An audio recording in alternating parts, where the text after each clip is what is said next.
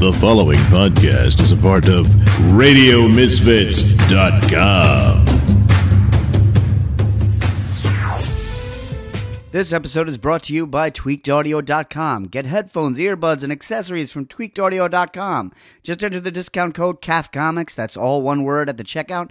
You'll get 33% off your entire order, free worldwide shipping, and a limited lifetime warranty on everything you buy. That's TweakedAudio.com. And now...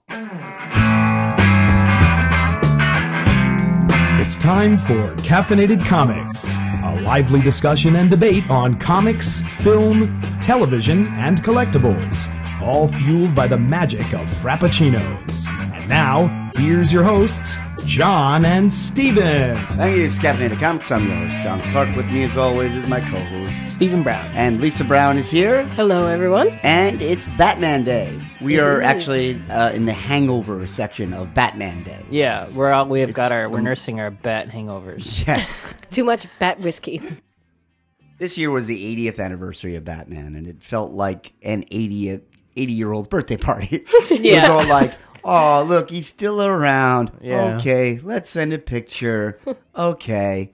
And then that was kind of it. But the 75th was like this huge event. It was... You know, they gave out masks, and Bruce Timm made new animation. I could be mistaken, but was that not the first Batman Day? Was the 75th anniversary? Because I don't feel like this has been around for more than 5 years. I think you might be right. That I think the 75th was so big that they were like, "We'll do it every year." Yeah. But the thing is, it's like you said, it kind of fizzled this year, where it was like I forgot it was Batman Day, and I saw the same pictures on like social media about like cosplayers outside comic book shops, and I'm like, oh, what's going on? What is that for? Like, there wasn't anything, because I read a couple Batman titles, but I'm like 2 months behind, so I didn't notice like any like big event even in the books. Or did you see any advertising in the comics this week or the last couple weeks? No, I mean the biggest advertising I saw was on Comixology, which Comixology has really, really good sales every week. And then they were like, Batman Day sale. And I was like, oh yeah, this is Batman. And like every single Batman trade paperback is $5. It doesn't matter if it costs them $12 or $35. It's $5. That's pretty sweet. Yeah, and every single issue is $1. So, I'm the obsessive collector who's like, oh, those are all the books I have in long boxes downstairs. And that book I like so much, I have a hardcover on my shelf. So here's $5. I'll buy it again. So that was the biggest sale I knew. And then Mezco announced their New York Comic-Con, which exclusive, was Batman themed.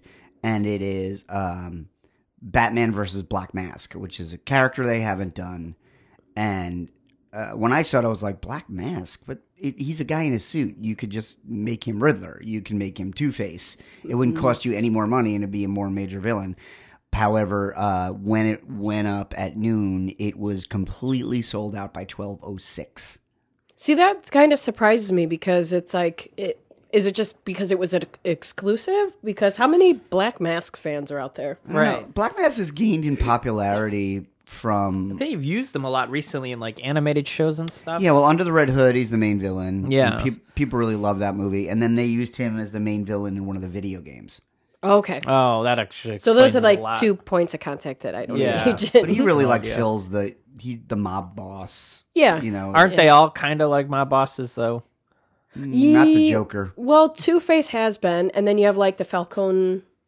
Yeah, they had like mob guys. Yeah, they were actual like mobsters, because like... then you would have Bruce Wayne dressing up as Matches Malone the worst disguise I've ever seen. He's like, I'm gonna wear a 1970s mustache and chew on a match. Yeah, and it's it's like has everyone seen like friends of theirs that normally don't have mustaches, and you see them with a mustache, and it's like you still recognize them. Yeah. Well, he also wears glasses, you guys. Oh, that's where it is. Sunglasses. And he probably combs his hair different. Right. Yeah. Right. Not really. It depends on who's drawing him. Yeah.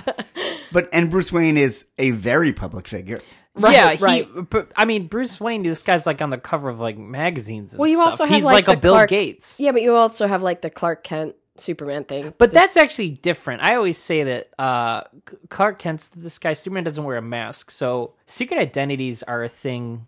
It's like a trope of comic books. But in the superheroes world, secret identities aren't necessarily a thing. And what I mean by that is, like, they understand Batman's wearing a mask because he's a secret identity. Superman's not wearing a mask. Most people would probably just assume Superman's Superman all the time. Right. I don't think a lot of people in Metropolis are like, I wonder who Superman really is. It's like, he's not wearing a fucking mask. They don't think he's like, you know what I mean? Well, and he's also got like alien status too, so. Right. So they'll be like, he's just Superman, and he's sense. Superman all the time.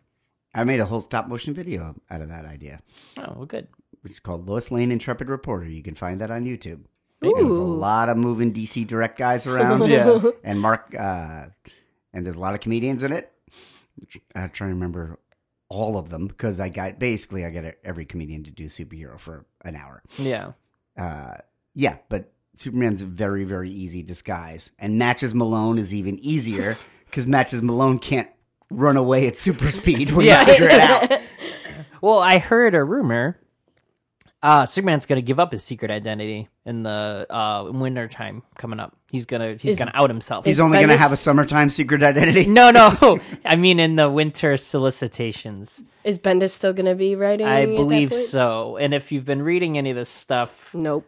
I think it's even in the Lois Lane book too a little bit, is that somebody caught a picture of like Lois Lane and Superman making out. Yeah, that's in the Lois Lane book. Yeah, and I think that's also, they're carrying that storyline in the Superman titles. And I guess she's getting a lot of like, I don't know what else you call it. It's like slut shaming. Yeah. Because she's making out Superman. So I think this will be like, oh, well, I'll out myself as Clark Kent as Superman because my wife is her name's getting dragged through the mud and all these stuff. Superman's one of those few people that needs a secret identity.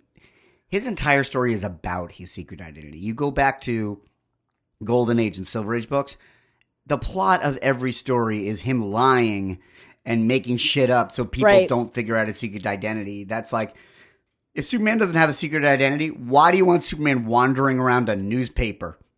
Well, yeah, it's kind of like they did it in the Superman movie, the Christopher Reeve movie, where they were basically like, hey, Jor-El tells him in like space crystal stuff, he's like, you have to have a secret identity. He's like, if you don't have a secret identity or conceal your true identities, like the people of this planet, they'll never stop asking you for things, everything. They'll be pestering you constantly. So just imagine if you knew who Superman was, and he's like, I'm still going to work at the Daily Planet, and then they'd be like, there's something somewhere happening you should go do. You know what I mean? It's like the Earth is never fully at peace. No. Even if you took out all the wars going on, do you know how many accidents are happening all the time? Superman mostly stops natural disasters. Natural disasters caused by supervillains or just natural disasters. Right, but I think there's like 7 tropical storms going on right now, like across the planet. Superman could be busy all day with that. You know what I mean? It's like, this isn't the only shit going on either. But that's not what I want to read. Oh, Superman's going into a cyclone again. Right. How many of these things is Well, that's why we have Aquaman. That's also why we don't have Superman Day. Because Aquaman's going into a whirlpool again. Right. There's very few characters. That was the thing when secret identities went away. I was shocked by how few people that impacted. What do you mean when they went away? Like in the movies? No, in like the Joe Quesada era, they started going away. Like that's when there was a moment where everybody knew Captain America was Steve Rogers and Tony Stark was Iron Man. Yeah. And it wasn't a big deal. It was just like, oh yeah, he is. And then the movies, that's been part of it. Really only Spider-Man's cared about his secret identity, which they blew up at the end of Far From Home. Right. Yeah, it is a weird thing that they're doing away with. The movies are frustrating because it's, the reasoning is that the actors want to show their heads, their faces or whatever. So it's like they never want to wear a mask. So it's like, that's why in every fight they all take their masks off. Well, they worked out so long. You got to tell it's their ass. Yeah, you got to know it's them. Right. But in the comics, some guys, it kind of makes sense not to have secret identity. Like Iron Man doesn't want to have secret identity. It's like, all right, you're rich. Your girlfriend's the CEO of Stark Enterprise or whatever. She's got a security detail. You're Steve Rogers. It's like all your friends are dead. Do you know what I mean? It's They're like already high profile. Right. Like Hawkeye kind of wasn't really keeping a secret identity either, but it's like, well, your girlfriend's a super spy and you're on the Avengers. Thor wasn't really using it. It's like, but like Daredevil kind of needs a secret identity. And then when they outed him, that was a really good story. So there's good stories to be done with it. When they outed Spider-Man, it was a really bad story. Yeah, I think that was part of the idea is like, well, it worked really good in Daredevil. And it's like, yeah. But it's like, you're not going to strike lightning twice. With the same story. Concept, essentially. Going back to Batman Day, as far as I know, Batman's secret identity has never been outed. Right. Could you have Batman... Even though that's like his like thing to do is like tell everyone he's Batman. He's like every girl he's like, there's a lot of people that know... Well, that's a relationship milestone. Yes. Yeah. For superheroes. You can even see Michael Keaton rehearse it in the Batman movie. Yeah. Where he's like mouthing, I'm Batman. Right. And Joker shows up. Yeah, but I think like I don't know. It's interesting because I think you can do a lot with it, but it's hard.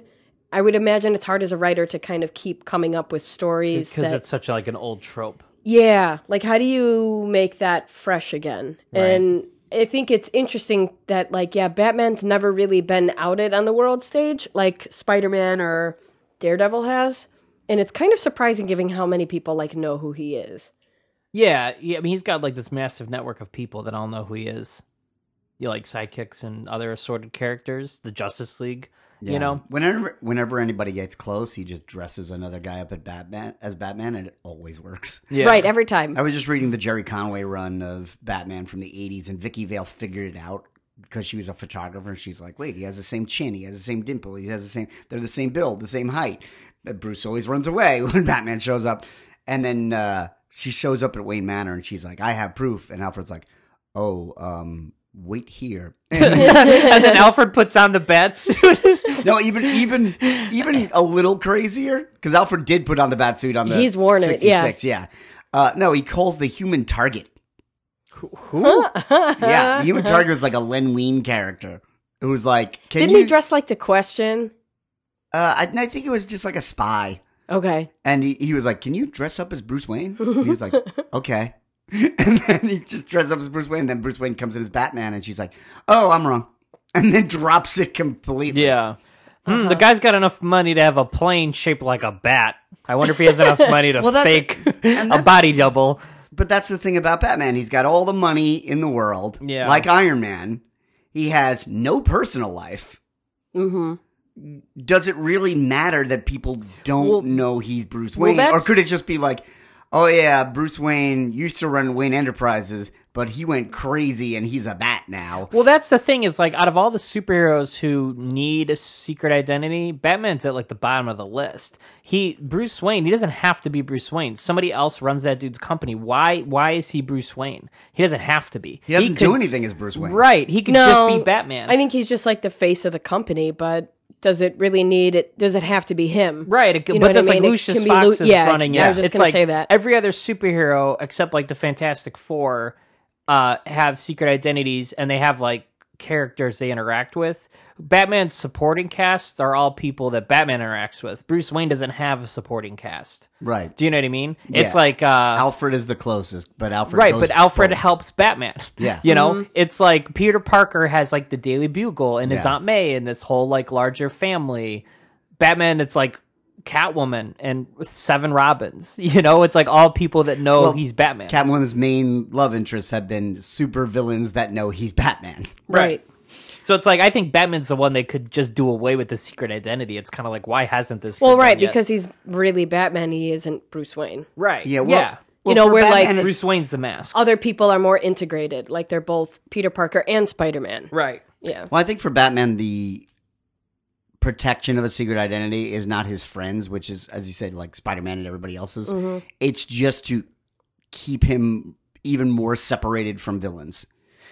So it's like another protective layer. Yeah, because I think the problem there would be everyone knows Bruce Wayne is Batman. The police are okay with it. He stopped showing up at the office. Everything's normal. Joker figures out he's Bruce Wayne. Blows up the mansion. Just stop living in the mansion, bro. Go live in a cave somewhere else. He used to live in the skyscraper with the cave underneath. He does live in a cave. But he could just go live in a secret place. Yeah, so he'd have to abandon. Oh no, the house that he spent so much time in. Yeah, that house has been there for 100 years and it's blown up 5 times. Right, all under his watch. Yes. Thomas Wayne wasn't blowing up his house, you know? You know what? Villains know he's Bruce Wayne. That happens every week. Well, I think the hard part is, like, I'm reading, right now I'm reading Batman and Detective, and not really invested in either at the moment, but I feel like he's a character that's kind of remained relatively stable and constant throughout time. So it seems like it's harder for people to write interesting stories that kind of further develop Batman's character, because there really haven't been any major changes. And every time they approach it where I get invested, like, oh, they're going to do something, they're going to change it, they back off of it. Yeah. So I was like super excited when they were going to do like the actual wedding between him and Catwoman, because that would open up like a huge array of stuff that you can do, right? So how does his relationship affect him being Batman? And does he feel more vulnerable because now he's married to Catwoman? And how does that change, like, do other people know that they're together? Like, in the villains, you know, do they know that Batman married Catwoman? Right. Like, you could have done so much more. And does Bruce Wayne get married to Selena Kyle? And then Right. do they put 2 and 2 together? It's like, there's a lot. And like, the idea that, like, he would be happy he'd no longer be Batman, like, I thought that was kind of flimsy reasoning. Like, okay, I get it to a point, but it's like, it would be much more finessed. So a talented writer could do more with Batman, and you could see some change, right? And so I think I get bored with Batman stories because they're not evolving, and they're coming up with like Leviathan or whatever, and I'm supposed to be interested in that guy. Like, that doesn't appeal to me as like a female reader of comic books. See, I really like Tom King's run, and I liked a lot of them. It's clearly not over. The last few issues have been back to the Batman-Catwoman relationship, and his run is ending in like 5-7 issues, ending at 85, but they're spinning the rest of his run off into a story called Batman-Catwoman.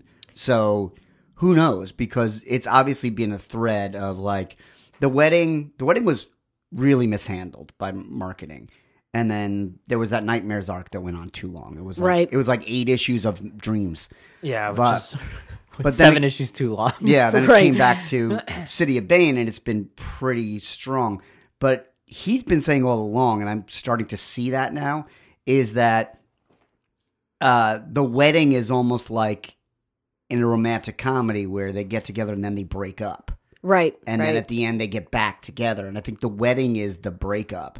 Yes. So that makes sense. So I am very curious to see where it's going. But I think, to your point, also when Tom King's run is over, is Catwoman going to be married to Batman? I doubt it.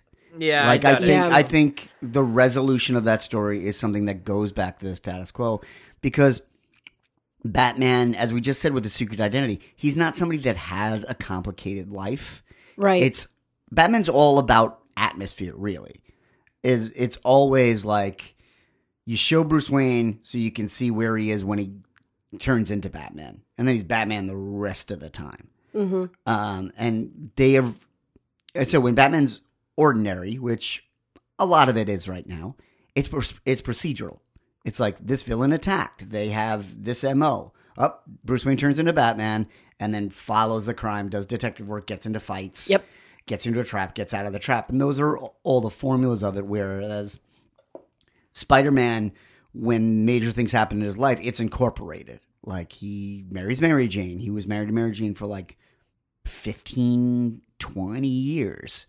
And then he's separated from Mary Jane. And we play that for a while. Now he's back with Mary Jane. And still, it's not realistic and it's cyclical.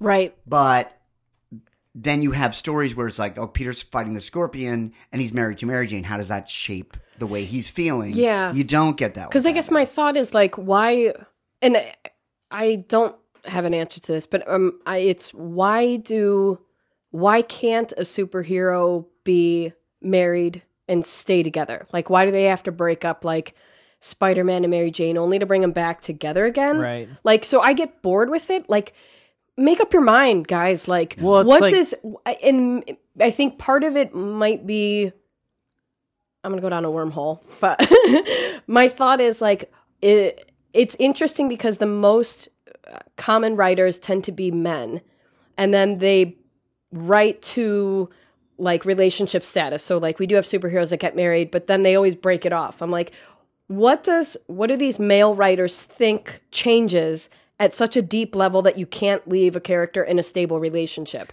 Like, I get the stress of the job and everything, but you also have like Superman and Lois Lane, or like, why? I don't know. I'm getting bored with the cycle. Yeah. So I'm like, do something different. Like, why lead up to something only to break it apart? I think it's not so much that these writers don't want to push stuff like that. I think it's more of like the company being like, the you have to put the making toys the back in the toy boxes you found them. That's why it's like it took them forever to give. Like Mr. Fantastic and Invisible Woman get married pretty early in the FF run. Stan Lee and Jack Kirby do it. Right, and they've been married for decades. And they're the right? one couple you can point to. They broke them up a bunch of times. Sure, but it's like for the most part they're married. They have it's 2 kids. Stable, but then they have kids, and that's another big hurdle, is that like they do the marriage. Spider-Man got married, Batman maybe is going to get married. It's like FF Superman, got married. Superman got married, but like, and then now Superman had a kid too. So they've had a kid for a couple years now, and that kid's grown up. And that's another idea, is this, you know, having a kid getting married, it's like because it ages the character, and they're very much into, oh no, Spider-Man always you always have to have Spider-Man. They're preserving it for the next generation, which is I understand the logic there, is that you want Spider-Man to be the same for every generation that's going to come and read him. The problem then is, you're right, is that it's like you do kind of get bored with this stuff. You know what I mean? It does get hard to do new things. Well, and that was the original formula, was you read this for 3 or 4 years, you get bored with it, you stop reading it. Right. And there were other kids that would come in, but the whole industry changed thanks to people like us who were like, oh, I don't want to leave. I don't want to leave at all. And then writers come in who are like, oh, well, then here's an adult version of this character. Right. And you're like, oh my God, I love the adult version of this character. I am never, ever leaving. Yeah. And I think that's, you know, so it's the trick is like, what do you do then? You know, the Fantastic Four is really the book I can point to where it's like, they got married, they had a kid. That kid was 4 for decades. Yeah. The kid grew up. They had a second kid. That kid grew up. Both their kids are teenagers, and they've made the Fantastic Four like slightly older. Like Reed's got like an old beard. Right. It's like, so they're, and it's still working. I think. It works. I think it's great because it's like that book works as like a family book.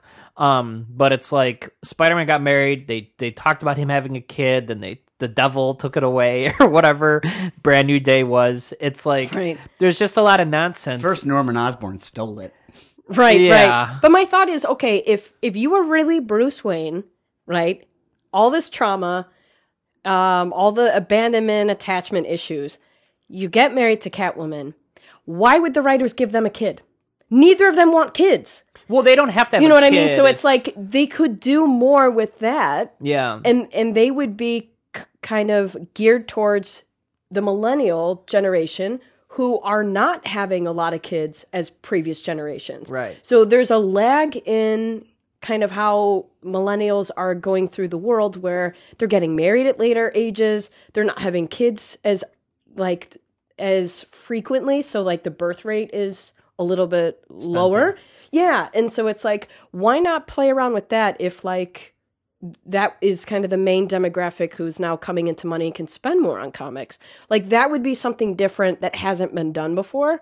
So it's like, you know, if the character is 80, like, you know, you're always going to do like a reboot and make him younger. 6 Robins, so we've he has seen kids. Batman as a father figure all the time. That's actually a really good point Lisa's making, is 80-year character. DC hits the reset button every 5 years. Yes. They could do anything they want. Marvel's the one that's like, oh no, it's the same continuity going back to the first Human Torch. I think that's what they're doing with Superman. Where it's like, oh, he's married to Lois and he has a kid, and the kid's like 9. Right. I'm like, how long is this kid going to last? Because eventually... He's a teenager now. You know what they did with him? And spoiler alert if you're They referenced him in Lois Lane. He's Superboy, but they just punted him into the Legion of Superheroes. There you go. They're bringing the Legion of Superheroes back, and they show up in like the last issue of Superman, and they're like, "Come with us to the future," and he's like, "Cool." And they're just going to get rid of him that way. They'll put him in the Legion. He'll live in the 31st century, and then that'll be it. That'll be it. Yeah. You know? Yeah, that's a horrifying trope for me, is always the abandoned child. Oh, I know, right? In comics, where it's like, oh, we have this kid. We don't know what to do with this kid. Let's let our readers decide and beat him with a crowbar. Cable's one of my favorites. Was like, Cyclops' baby. We don't know what to do with Cyclops' baby because we've abandoned him 5 years ago. Oh, let's make him deathly ill, and then we'll send him in the future so we never ever see him again. Oh, yeah, and by the way, he's this badass character who time travels. Right. Because when they introduced Cable, he was not Cyclops' son at all. That was clearly like, we don't have an origin for this guy, and we need to get rid of this baby. Boop. But the thing is, when characters age, they become more settled. And the more settled a character becomes, the less drama they have in their lives. Right. I have tons of stress, but I have way less drama in my life than I did when I was in my 20s. And my body doesn't work as well as it did when I was in my 20s. So I'm not going to run and jump across rooftops and fight people. In my 20s, there were times I would have done that. Yeah. But that's the problem. And with superheroes, you want them to identify with the superhero. One of the complaints against Robin was, why would I identify with Batman's sidekick? Well, I don't want to be Batman's sidekick. I want to be Batman. So the further a character moves on in their life, the less they remind you of you, the more they remind you of your dad. Because like Superman, it's very hard for me to not think of Superman as a dad character. Like, I've never identified with Superman. I think that's the problem. But Batman, I identify with Batman all the time. If I'm in a bad mood, I completely identify with Batman. Sure. It's like, I want to be alone in a cave, then stand on a rooftop. Then, rude. Yeah, then beat someone half to death. Well, given kind of where things are, I'm wondering, what do you guys think would be something that hasn't been done with Batman? Like, is there a story that hasn't been told, or some kind of like... I think it's the point we were saying before. What if Batman had no secret identity? Yeah, okay. I think that would be the big one. It's never been done where, Grant Morrison played with it a little bit, where in Batman Incorporated, Bruce Wayne said, hey, I run Batman Incorporated, and I help Batman, and I build all this stuff for him. But I'm not Batman. And I'm part of the Batman organization. Yeah, he basically told everyone he was Alfred. Right. But that's as close as we've ever come. Like... I think they've done like the Elseworld type stories where he doesn't have a secret identity. Like Bruce Timm did an episode about this where Barbara Gordon gets killed. They find out she's Batgirl, and then they figure out that Bruce Wayne was Batman. Yeah, and it falls apart immediately. Right. Like the next scene, Gordon is storming like Wayne Manor to arrest him. Yeah, hundreds of SWAT guys. It's a fantastic episode, and then the spoiler, it's a dream, because how do we put the toys back in the box after that? Right. Yeah. And that's the thing, is that like I think they should and could do a story. Like I said, especially DC. Marvel, I get it's like a little harder because they try to maintain the singular continuity. DC reboots constantly, so it's like they're ripe for this kind of idea of like, they can do literally whatever they want because they'll just put it back together. Because like it seems like reading Batman now, it's either here's this new villain and here's why you should like him, and most of the time it doesn't connect with me as like a female reader. And I don't like I can't think of the last character I was interested in, like Hush. I was like interested in Hush as a new villain, but I don't know that there's anybody I'm interested in. So it's like they're driving it, and the story's predicated on, here's this new villain and he's badass and let me tell you why. And that's kind of like it. Or it could be kind of the old detective formula. So I still will read that book because I like mysteries, but it's like, I'll read like a crime drama, but there's the central like arc of any Batman book is not Batman anymore. Yeah. Like it's nothing about Batman. It's everything around him. That's what Tom King was trying to do. And that's why I find his run refreshing, is it's about Bruce Wayne and how he feels and how he reacts. And we hadn't seen that in like 20 years. There's some like really good issues kind of in there that I really love the double date issue. Oh yeah, with Lois Lane. I thought it was hysterical. That's really fun. Well, I think that's a big thing. Is like I was never a big Batman fan because it's like there's nothing really to Batman Do you know what I mean? Like, I know who Peter Parker is. I know who Matt Murdock is, Reed Richards.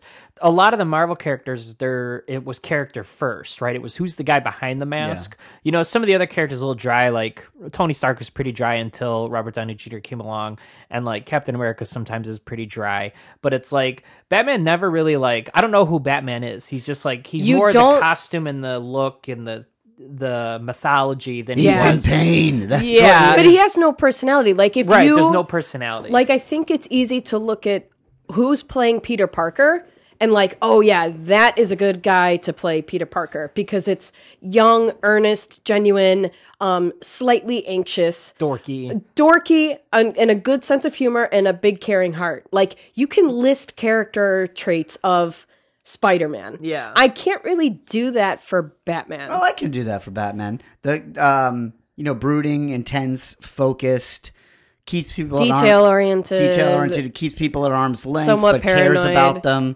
has a family but denies it's a family, is constantly mission first and pushing everything else away, including his emotional drama. I think that's a pretty clear character in terms of comics. What I don't have is a way to describe Bruce Wayne.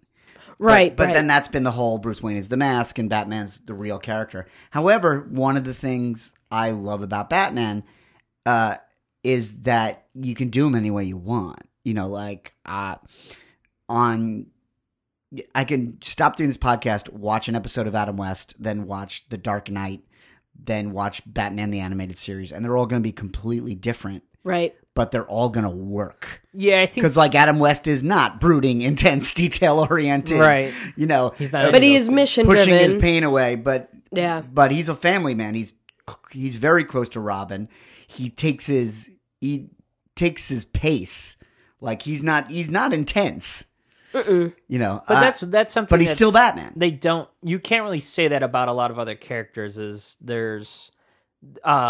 put Batman on the moon with the Justice League and the Watchtower, and it works. You put Batman. I'm reading that Batman Universe book where he's thrown into the past with Green Lantern, and it's this works. You put Spider-Man in space. They did this with the Avengers. He'd be freaking out. It's weird. Oh my god, this is so cool. I think the way the character would behave in that setting would be different. Right, but because I think they're a well-rounded. I don't really want to see Daredevil anywhere other than Hell's Kitchen. You know what I mean? Yeah. They put him in San Francisco every couple years, and it's it kind of works, but it's he's still an urban superhero. It's Luke Cage isn't going to leave New York. You know what I mean? It's I don't want to see Iron Man fighting muggers in an alley. Right. Same token. Because you have to match their... You have to match their level, right? So Iron Man is too powerful to take down a mugger on the street. That excessive. Should be the street. It's take it easy, right? But with Batman doesn't have a ceiling, right? Because it's always when you really stretch him, he's well, I built the thing that does this that we need for the story, right? Yeah, wait, Batman could stop a purse snatcher and then go fight Darkseid, yeah, and he has, and it works both ways. It's you're right, Iron Man. I don't really want to see Quasar flying around New York fighting crime. It's I don't want to see Quasar. Well, I like Quasar, but it's go fight the space lizard. You know what I mean? It's there's places they fit and places they don't. Yeah, and in terms of tone, you can really play with that tone if you go if you go through the ages, and it's the thing that I think keeps me in comics is Batman has been a completely different character for each generation. And I find that fascinating, where they just go, well, this guy dresses up as a bat and fights crime. And the way he does it is this, and it connects with a generation. And then 20, 30 years later, he dresses up as a bat and he fights crime, and he does it in this different way. And then the next generation goes, yeah, that's the one. Nobody has ever thought of Batman as old-fashioned. No. In my mind. It's... he gets more or less popular, as the ages come and go. I mean, we still have a Batman Day, but is Batman as popular as Spider-Man right now? I don't know. We've just had an Oscar-winning Spider-Man movie, a video game that's as good as any of Batman's video games. Mm-hmm. We just had... People are still going berserk because they don't know what movie studio is going to control the next Spider-Man movie. Did you hear... Speaking of the movie studio thing, is that the reason they think the talks broke down is because Apple is talking about buying Sony. Have you heard this? I have heard every crazy rumor about this. I've seen so many crazy rumors that I'm starting to identify the sites that are just putting out crazy rumors. Yeah. Where I'm like, and I don't follow any of those sites, but somebody else did. And I'm like, wait, that sounds earth shaking. Oh, it's from this website. And then you never hear from it again. Because I heard a rumor that Sony wanted $30 billion for Spider-Man. That's excessive. It's like they paid $4 billion for Marvel. This is not true. Yeah. Yeah. So, yeah, I don't know what's gonna happen with Spider-Man, and I'd rather stay on Batman. But yeah, Spider-Man's kind of a mess. Yeah, but Batman you can usually trust. I mean, this Joker movie looks really disturbing and weird and crazy, and they're saying it's on track to make $80 million opening weekend. That's crazy. They said it's probably going to beat Venom, and it does not look like a blockbuster movie in any way. It looks like an anti-blockbuster. It's Todd Phillips has clearly said it's an homage to like the 70s Scorsese movies. Oh, you could definitely see that. Like, yeah, we've talked about this maybe on the show before, but somebody posted online. They're like, the people that are going to love that Joker movie are the sons of the dads who misunderstood Fight Club. Yeah. You know? And it's like, my only problem with it is like, I'm all about these kind of movies, but it's like, is that it's just like, it's another like, I'm an emo white guy and I'm sad because the world doesn't understand me and now I'm going to go be super violent. And it's like, do we really need that kind of messaging out in the world now? Exactly. And I think I saw the trailer and I was like, I'm not interested in this at all. I'm like completely disconnected. I'm curious because I think it's going to be well done. I do not agree with any of these articles, and I've seen them too. It's like, what kind of message are we sending? And I was like, with the Joker? We're sending the message, don't be the Joker. Right. Just because we don't have Batman in it beating up the Joker doesn't mean we're supposed to be like, yay, the Joker. Right. Everyone who loves Heath Ledger's Joker, which is pretty much everyone, and dresses up as Halloween, I don't think anyone of them are living their life in that model. Yeah, they're not like, you want to know I got these scars? Yeah. If they're putting on a role the same way somebody would wear a vampire costume, right? Or a zombie, he's a monster, and I think this movie is like a dramatic horror movie. Yeah. So I call bullshit on anyone that says like, oh, we're supposed to care about the plight of white men. No, he's going to murder everybody. Yeah. We're not supposed to care about. In fact, agree that's with relevant that. because we try so hard not to get into the heads of people that create these mass shootings. Right. And it's part of ignoring the mass shooting. And we say, oh, we don't want to make these people famous. But we're also not profiling enough where we can see the warning signs. The warning signs we see are a guy walking into the public space with a gun. Mm-hmm. I actually think it's positive if there's warning signs for years. And Lisa, this is stuff you deal with every day. Yeah. I think there's a point in between like what you guys are both saying. So I think the problem is I don't know that they're glorifying or condoning that type of action, but I do think that disenfranchised white men are going to identify with that character. And I think that's why it's going to make $80 million. Because I saw that trailer and I thought, there's nothing in this for me. Like I hate that it's the Joker because I think the Joker's supposed to be more fantastical, like. And this is a stripped down. It's stripped down, so he's going to be more relatable to kind of white men who feel left behind or disenfranchised or whatever. And so I think that's the danger of it. I think I would not be surprised if that movie comes out and we do see like a spike in like mass shootings and. You know, not necessarily that they're going to do exactly what the character does. I don't know how we could recognize a spike in mass shootings. I know, it's like twice a week now. But I think that's the demographic that is going to kind of, this movie's going to appeal to. Like, I don't think it's going to speak very well to people of color. It's not going to hit the female demographic, unless maybe they voted for Trump. But it's like the same thing with Venom, right? It was like, who went and saw Venom? All the guys who were like, oh, dude, they should make a Venom movie. You know, that was like so toxic masculinity because I think Venom is like he's like a muscly gross Spider-Man. I would say the smell in the theater we saw it in was toxic. Oh God. Yeah, so I have mixed feelings. Like, I do like the Joker as a character, but I think like he's stripped down so he's more realistic. Yeah, and I think this was supposed to be a small film, but it's been building up and up and up. And it's been doing really well at the festivals, so I think people are like, okay, we have a really interesting film, but I'm fine letting it be a one-off. The other bullshit is when they say like, oh, so Joaquin Phoenix will fight Robert Pattinson. That's not going to happen. This thing is designed to be alone. Like self-contained. Yeah, well, they said it in 1981. Then are all Batman movies going to take place in the 80s? If yes, sign me up, because that's when I started reading Batman. But yeah, I think that's I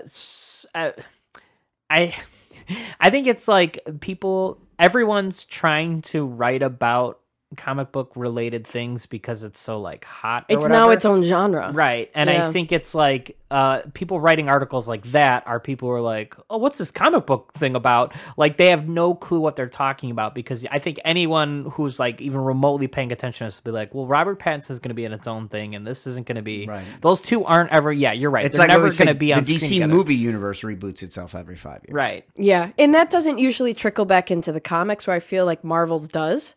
Because like there's, they kind of take cues from what works in the movies and then bring it into the comics. So like Tony Stark now is drawn like Robert Downey Jr. and has more Robert Downey Jr.'s personality infused in it. And then you have like Nick Fury, who's black, and, things like that. So there's not that connection or that thoughtfulness when it comes to DC.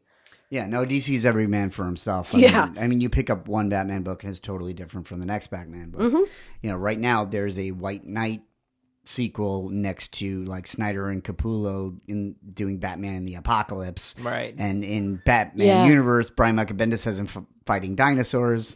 I had a conversation with somebody where I met up with him right as I left the comic store, and I had like 2 Batman comics, and she noticed that like Batman was riding a horse. She's like, "Oh, what's going on there?" And I was like, "Oh, well, he's in the desert and he's fighting these guys." And she goes, and then she pointed at the detective, and she's like, "What's he doing there?" I'm like, "He's fighting Mr. Freeze in the city." And she's like, "Well, which one comes first?"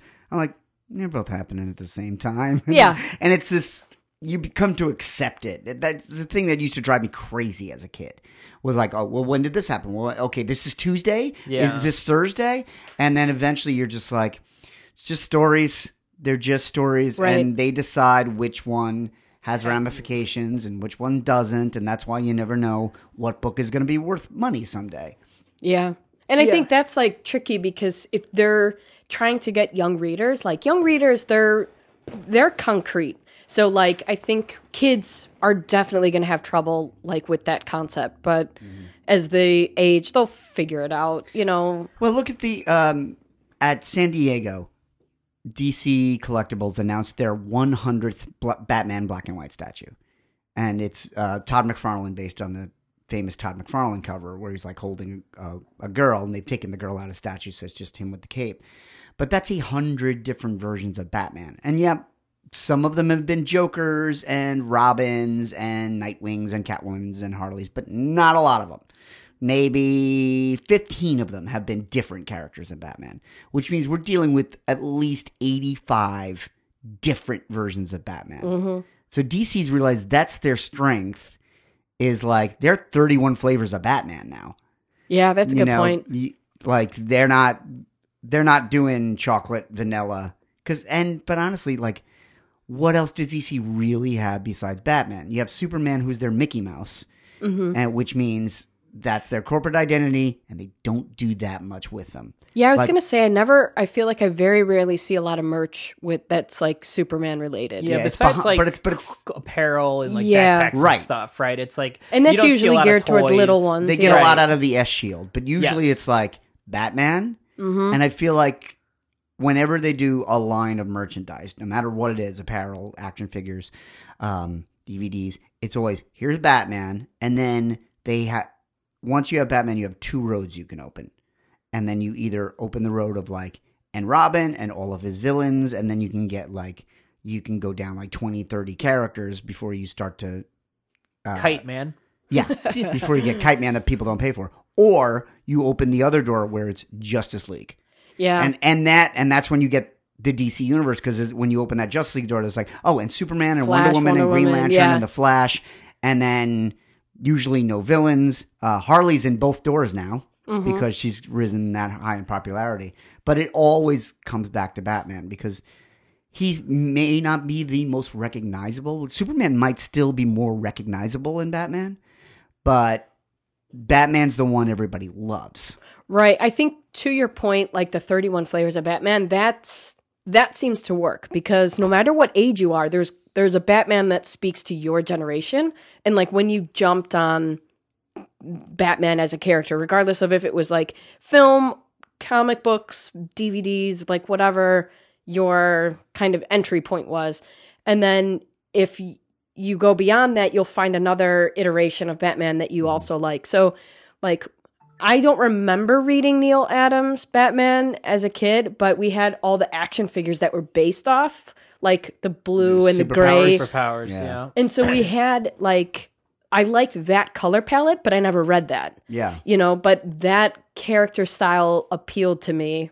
And then, you know, ours was like, it was the 89 film was probably our biggest entry. Oh, well, we watched the 60s TV show. Like, it was in syndication or whatever. All the time. Oh, right. We watched it all the time. But then there was also like Super Friends, and that's very much, I think, like how I thought of like, I mean, I still think of like Batman and the Justice League as like, to me, it's like Super Friends. They're not the silliness, but the classic, the Alex Toth designs. Yeah, the Alex Toth design costumes. It's and like, then in the comics at that point, it's Jose and then it Luis just goes Garcia back Lopez. to right, which we've talked a lot about. Yeah, which by the way, that change.org petition is doing pretty well. It's like Dan getting Dito close to commented gold. on it. Yeah, I signed it. If you can find it, there is a petition for DC to release the early '80s style guide of all the DC characters because it's all Jose Luis Garcia Lopez artwork. It's him drawing every single character in several poses. Basically, if you ever had a pillowcase in the 80s, yeah, you have that artwork. It's all the I forgot about all those. All the artwork on like Six Flags had a lot of artwork of his up for like the Batman ride, the Superman ride. It's like on every cup. It's all the Toon Tumblers. I just posted a picture. I built these shelves to rearrange my guitar cases, and so I pulled out my old guitar that case that I got in '89. It was like my first guitar in high school, and somebody commented like, "Nice Batman sticker," and I'm like, I noticed that at the show last night. I was gonna say something, and I said, "Yeah, that's an original '89." And it's a Jose Luis Garcia Lopez because I went into a Walgreens and bought it for $2 and stuck it on my guitar case.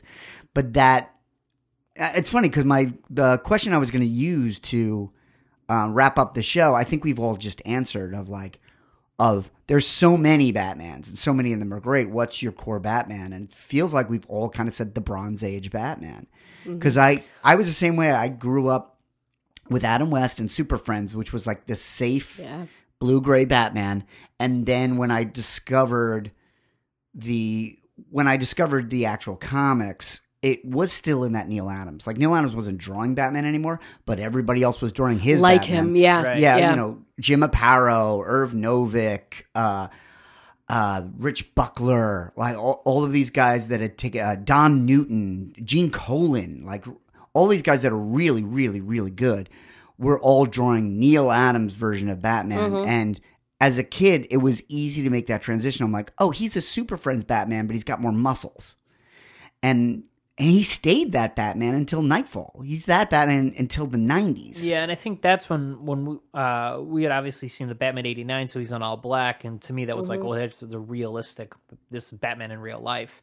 But then when we started reading comics, we had Batman the Animated Series, which again is very Neil Adams-esque. You know, it's a darker, but it's like and much more simplistic, right? But it's all the I don't know, the right pieces are there. The yellow belt, the yellow oval, the blue cape with the gray suit. It's like that was kind of like how I thought of Batman. And I remember, and this happened with Marvel stuff too. I was reading comics in the 90s, and Batman was wearing an all black costume. after the Tim Burton, after the Tim Burton movies. And I always remember being like, all right, well, it's Batman, but it's like I never liked that look, and then I had there was a modern change look. Yeah. So it was when he came back from Nightfall after Dick Grayson had been Robin, when he fully came back, and Kelly Jones was drawing Batman, and Graham Nolan was drawing Detective. That's when it was basically the same exact Batman. He just wasn't blue and gray. It was just all black. Right. Yeah. And that remained until No Man's Land. And No Man's Land is where he started wearing the pouches and the gray. Mm-hmm. And then in 2000 is when they ditched the yellow oval, which I still miss. Yeah. I think, because I'm looking at, John's got this mug. It's like a timeline of Batmans. And I realized, looking at the Neil Adams one, he's actually smiling. So I feel like my core Batman is somewhere in between, the 80s and 90s. So I think what is happening is kind of I don't know, it's preventing me to access Batman the same way today as I did previously. Mm-hmm. Is now everyone does the hyper masculine, dark brooding Batman, the Christian Bale Batman. Yeah. And mine is lighter. So I think Michael Keaton is brooding, but he wasn't as hyper masculine as they made Christian Bale. Right. That's the turnoff for me as a female. Is I don't need you to sound like that. Okay, I get that would be intimidating for purposes of catching the villain or whatever. Yeah, I get that, but it's mine is more the gray and white and occasional smile. Yeah, I think the thing, a little bit more. The occasional smile is the big thing. It's a smirk because it's not Adam West. It's not Michael Keaton smirked in the Batman movie. It's that little I don't want to smile, but it's a good one. Exactly. I think what it makes it more human for me is it's like Brave and the Bold. The aspect that's missing from modern Batman that I don't that I don't like that it's missing is there's a swashbuckling nature to Batman, and Neil Adams had it. It was on Super this flair. Friends.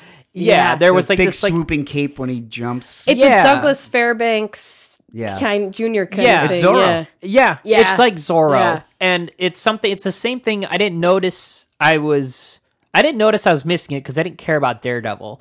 I started reading Daredevil when Bendis started on Daredevil, and it was not a swashbuckling book. And after Daredevil, hard-boiled crime, right? It was like a crime book, and then Brubaker did a lot of the same stuff, and I really liked that.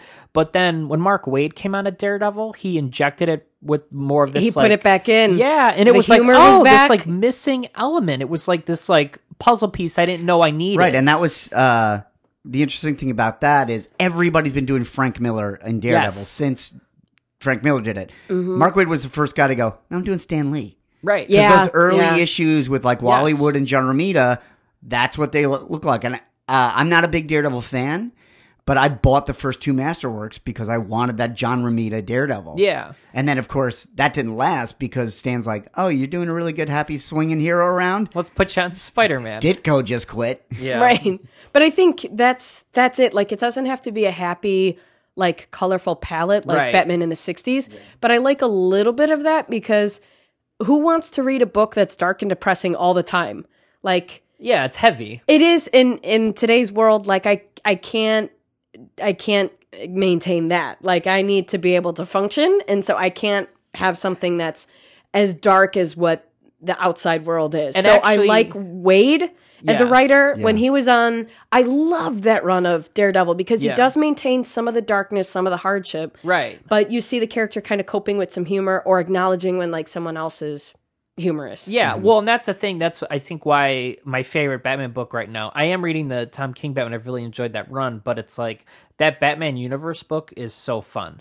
Because it's Brave and the Bold. It's Brave and the Bold. And it's the art's great. It's classic versions of the characters, and it's swashbuckling. He's running around. He's stopping a big highway. Then they go to an island with dinosaurs. He's chasing gorillas around Gorilla City. It's this is the book I want it to be. I'll be on that book as long as it maintains that, Yeah, but that's why Tom King's run is my favorite right now. Is Tom King's the one that's put love back in Batman. Yes. Where it's not just the Catwoman-Batman relationship, but the way he deals with Nightwing. There's that story. The interpersonal relationships with the characters. And the little quiet moments, which is what makes Mr. Miracle such a brilliant book. But there's that one story which I hated because it was kicking off this run of Nightwing, which didn't work at all. Where he lost his memory. He lost his memory. He shaved his head. Shot. He got shot in the back of the head, and then editorial decided, it'll happen in Batman. And then I had no idea about this. I haven't read Nightwing in 6-7 years. It hasn't been good. Yeah, I like Nightwing, but it's got to be great. And honestly, ever since Chuck Dixon and Scott McDaniel, I don't think anybody's done it really, really right. Yeah, I know Gail Simone's trying to get Devin Grayson back on it. Yeah, and her run I didn't like as much as she did like Chuck a Dixon. one book like issue, and it didn't connect. Yeah, and Nightwing's such a fun character that you want that book to be fun. But that story was like, we're going to go darker and harder, and he's not going to be Dick Grayson. I was like, then you're just making him Batman. Yeah, and he's I was not like, Dick. That's not who he is. I hated where it went, but the story where it happened, Tom King brought so much humanity to it that at the end of that issue where he shot, and honestly, I think they've undone this piece of continuity already. Of course. But when he gets shot, it's devastating because he's built the relationship. Yeah. And of course, since Nightwing's not really on my radar, I'm not like, oh yeah, they have to do this so Nightwing can do this. I'm like, what? Did they just kill Nightwing? And you get that fear in Batman's heart. And I agree. Ever since, I think, post No Man's Land, they've hardened him and hardened him and hardened him and hardened him to the point where he's a rock. And I have not enjoyed it as much. And then since 2000, there have been moments I really liked where Hush I loved. I was like, oh, they put, visually, they put the blue back in Batman.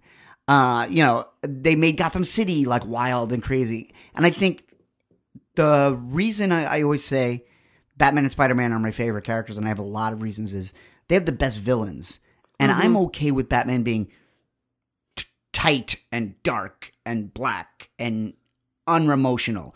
If the villains are going crazy around him in contrast. To balance it out, yeah. That's Batman the Animated Series is like that. Yeah. Every now and then Batman smiles on Batman the Animated Series, but not much. But the villains are so over the top that it's the contrast. And Brave and the Bold did this beautifully with other superheroes, where Batman is the straight man. So which is fine if the other villain's going blah, blah, blah, blah, blah.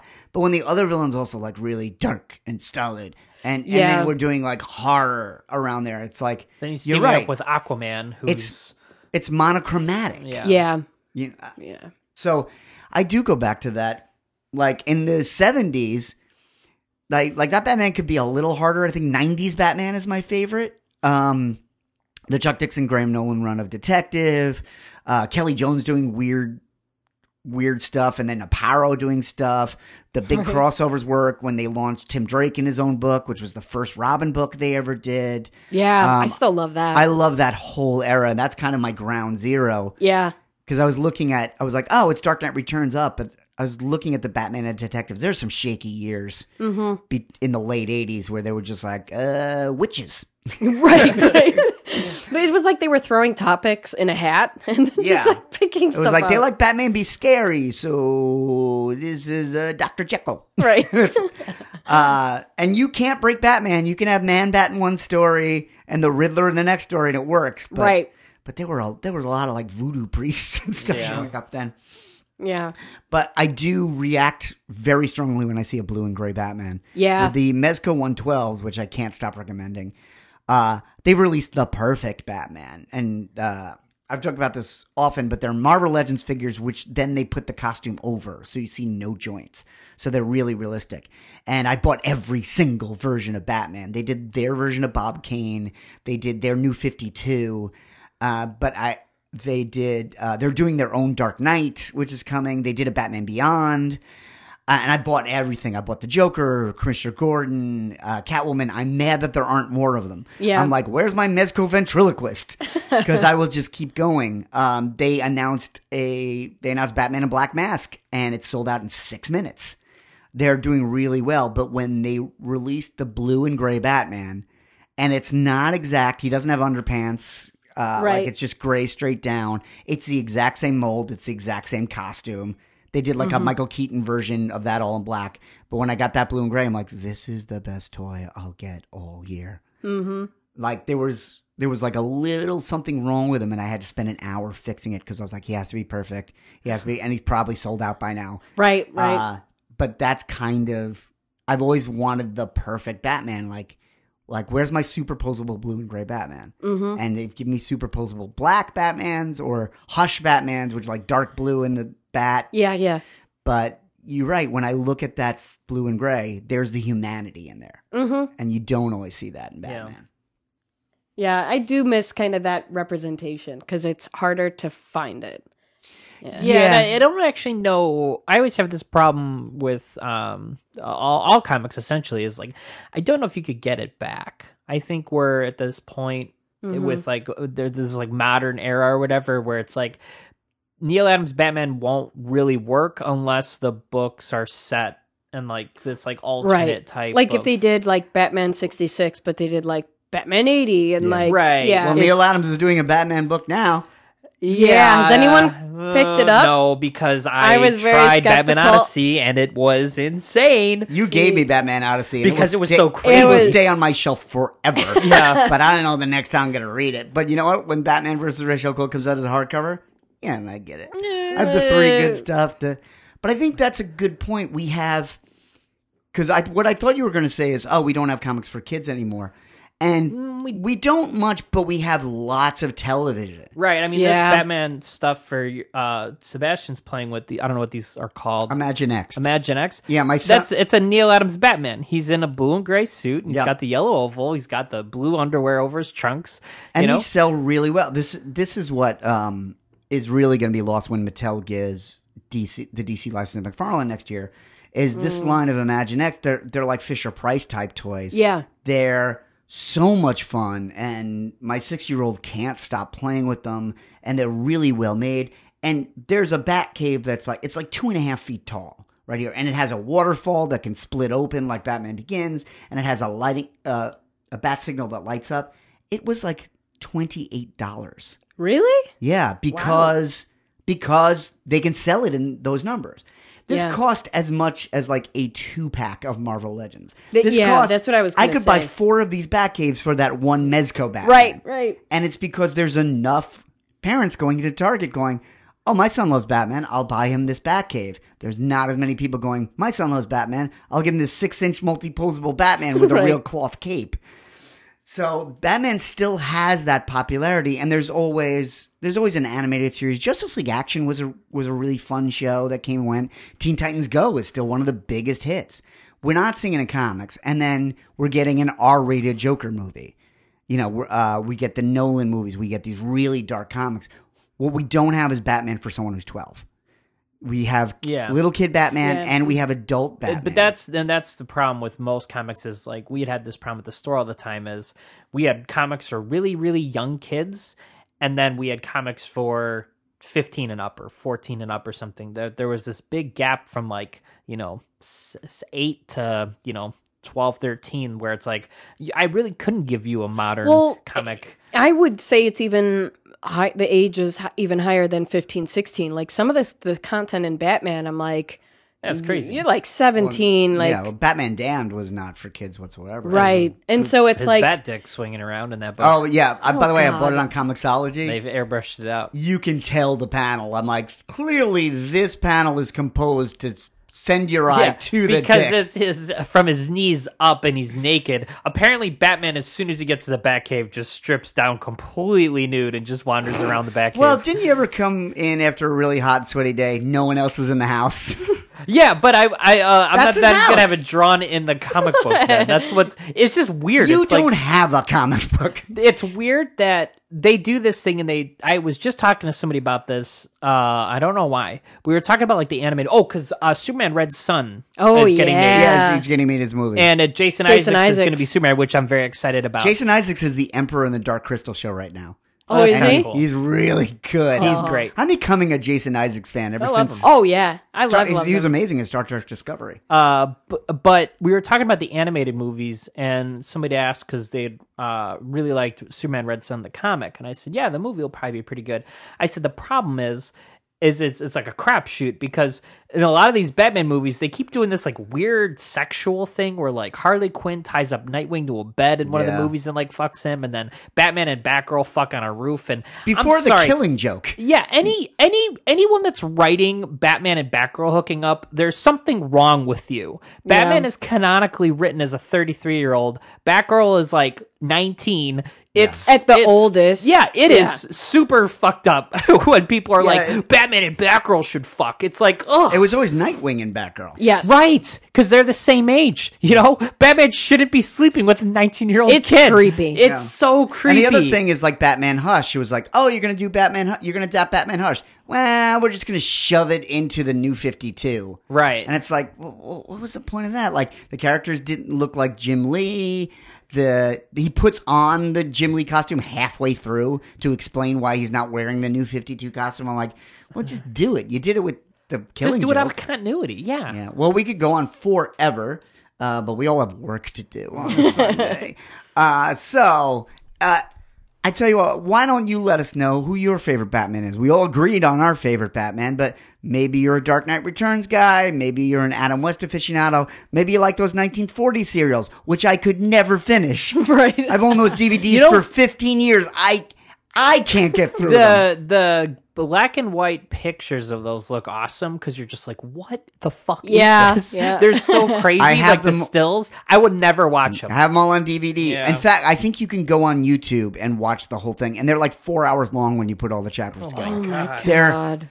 hideous. But if you want to let us know what your favorite Batman is, was it when you were a kid and first discovered him, or when you grew up and realized he was something else? Let us know. I am at Not In My Book on Twitter and Instagram. That is the official Caffeinated Comics social networking feed. Or you can go to Facebook, facebook.com/Caffeinated Comics, and you can get all our news. That's where we post things like Batman Day and the trailer for the Joker. And then love to see what comments you have. Steve, Lisa, how do we follow you online? I am on Instagram at Queen Elizabeth. I'm on Instagram at the Brave Butter Pecan, and the show can be found on Spotify, Stitcher, and iTunes. Pretty much anywhere you could find your podcasts. There we are. And if you want to find us in person, next week, next Saturday, we will be part of the SMG Podcast Marathon. It's the 5th annual podcast marathon. I believe it's the 3rd time we're doing it. It's at the Blue Box Cafe in Elgin. Ooh, it's a hike. And yeah, but it's fun. It's fun. And that's they're why we do it it every year. I believe they're doing it at least 12 hours of podcasts. We'll be on at 1:30. We are opening for Art Balthazar in the All Yeah podcast. Oh, cool. Who have been great friends of ours over the years. Maybe we'll just make Art stay with us. Come with us. But a lot of our friends are going to be there. If you can, stop by. If not, you'll hear it on the next episode.